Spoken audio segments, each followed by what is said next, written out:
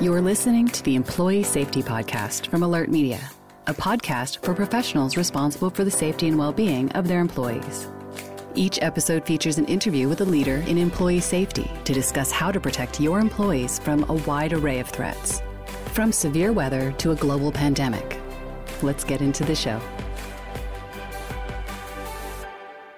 Welcome back to the Employee Safety Podcast. I'm Peter Steinfeld. Mike Taubitz joins the show today. He's a mechanical engineer with 50 years of experience in risk assessment and accident investigations, safety services, and occupational health and safety. He's a nationally recognized expert in helping organizations integrate lean principles into their safety programs, as well as a service called Prevention Through Design, which helps companies design out workplace hazards. Mike spent most of his career at General Motors, where he led the company's occupational safety and EHS programs, as well as risk reduction strategies, among many other roles. Currently, he's a senior advisor at FDR Safety and consults with organizations on a wide range of health and safety services. Mike shares an unbelievable amount of wisdom and advice in this episode, so let's get into it. Mike, can you give us just an overview of Prevention Through Design? Certainly. It is a concept that would have engineers collaboratively working with safety professionals, literally in the concept and design of any major project. And that could be whether it's a new building, machinery, equipment, industrial process, construction, I don't care. And what that requires for safety professionals is somehow engaging and earning the respect of engineers so that they come to understand that when they go out for competitive bid, and again, new or rebuilt machinery, equipment, or buildings, that safety has been considered. It's the opportunity to design out fall hazards, to design out and or mitigate the risk of caught-in hazards and machinery and equipment, anything that may be germane to someone's business. Well, with that lens of prevention through design, when you work with clients to assess their facilities and equipment, what's that process like? We have methodologies. My favorite is one called task-based risk assessment. It demands the knowledge of an experienced worker, whether it's production operation or skilled trade task. Walk me through every step of the task. Do not criticize what they are doing. You capture the steps, following the methodologies. And again, what sets it apart is instead of going, well, there's a hazard. And safety, I find typically, because of our past practice, gets into an immediate argument about, well, what kind of guard and do I lock it out? And what do we do? And we haven't even measured the exposure, Peter.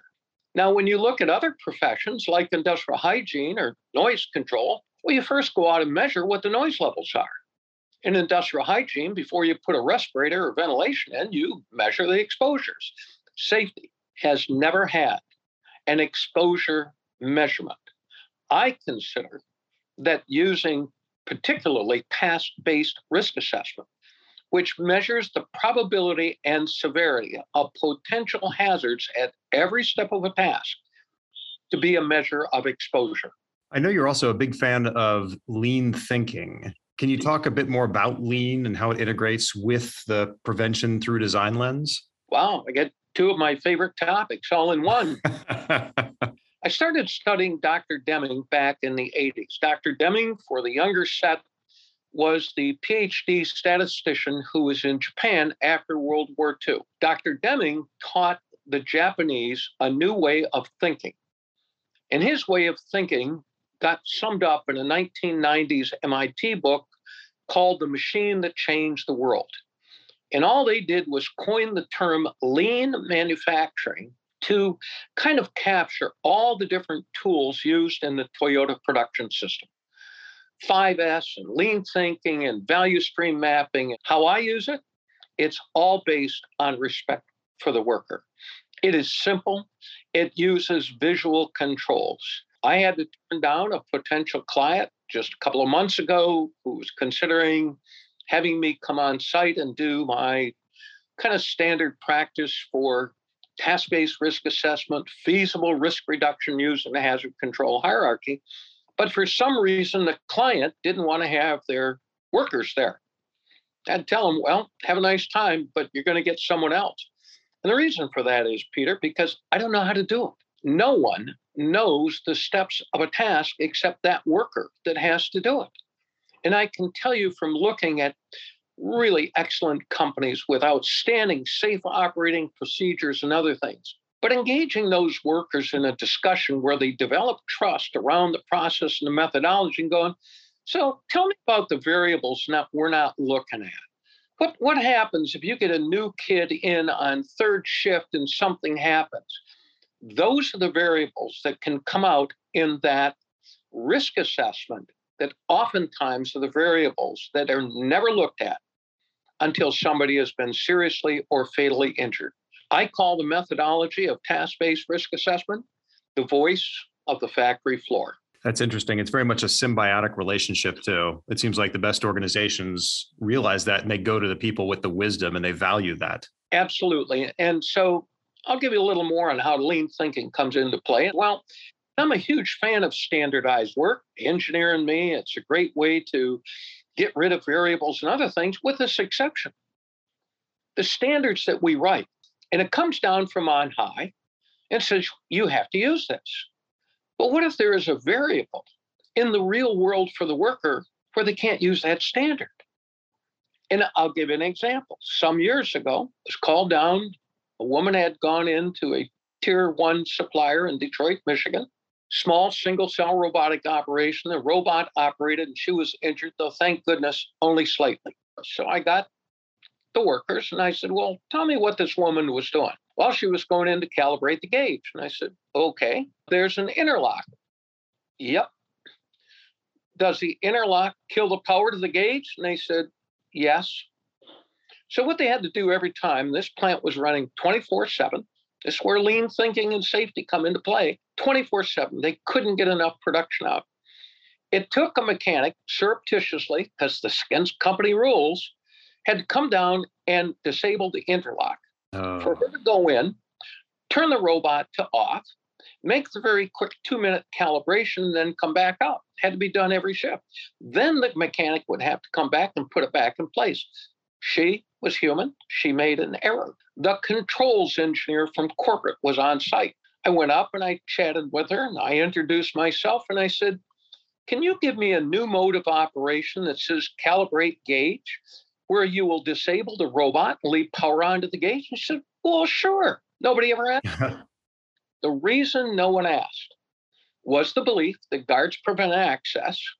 And the word that had come up from on high at corporate was, you better not disable an interlock.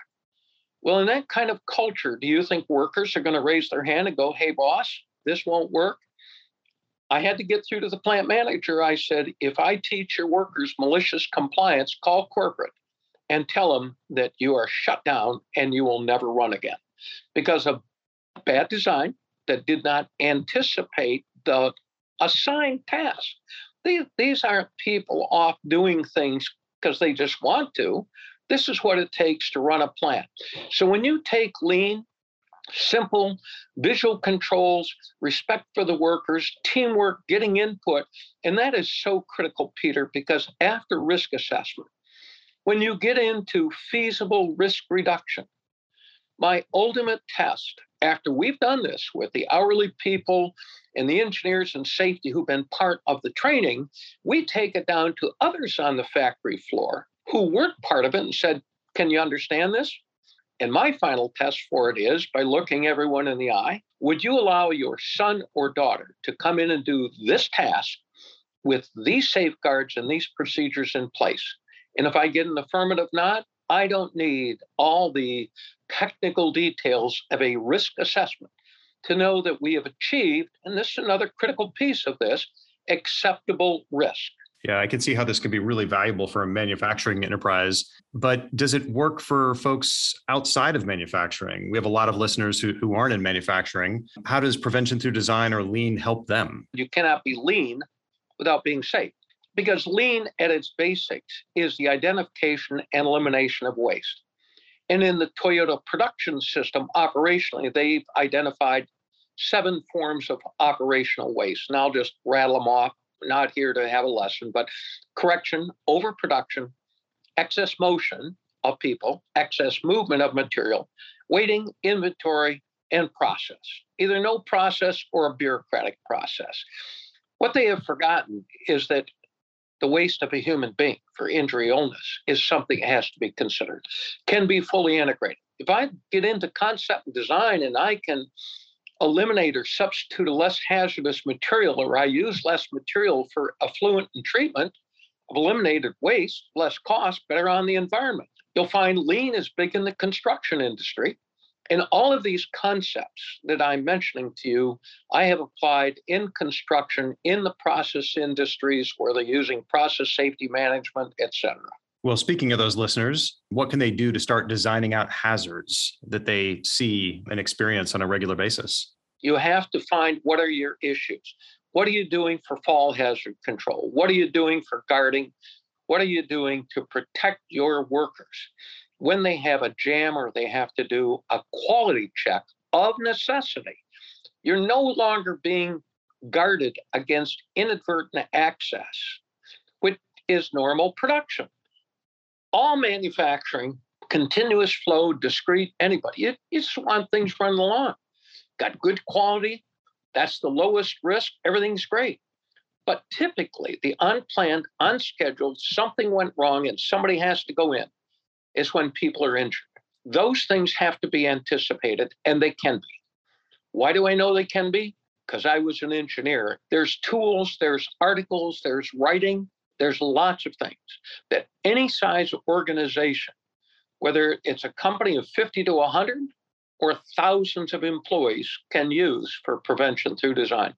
Well, to wrap things up, what would you say you're most passionate about when it comes to this line of work? I'm most passionate about being able to engage hourly workers, teach them a new way of thinking and doing, because we use these methodologies, go on the factory floor, take their biggest challenges, got the engineers, got safety people, and watching adult learners who are inherent problem solvers. Once you get rid of the shackles, zero energy, zero risk, etc. And when that happens, and watching their joy, and this was just a little over a month ago, Peter, and at the end they go around and ask for quick report out from everyone what they learned. And one operator looked up and he said, I learned a lot, but there goes 25 years of safety training. So that's what I'm passionate about, is trying to unleash the problem-solving skills for organizations to solve real problems from the perspective of their workers, not just forcing standardized work and best practice coming from on high. That is great, but may not anticipate all of the variables that the worker knows they have to contend with in the real world. Well, this has been really great. I learned a ton. So thanks for taking the time to join us and helping our listeners create safer workplaces. Well, Peter, it's been a pleasure. One of my favorite topics. So if any listeners figure out a way where we can better train and help educate the country and the world on this, give me a call. I'm there to help. Great. How can they get in touch with you? How do they find you out there? They can find me best through my work email of mtobbetts, T as in Tom, A-U, B as in boy, I-T-Z, all lowercase, at fdrsafety.com. And that is frankdograbbitsafety.com. And I'm pretty good about getting back to people when I get questions coming in. Excellent. Well, thanks again to Mike and to our listeners for joining us on the Employee Safety Podcast. I hope you'll subscribe to the show at Alert Media's website or on your favorite podcast player.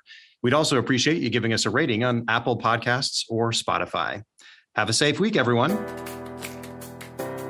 Alert Media is changing the way your leaders and response teams connect and communicate effectively when seconds matter.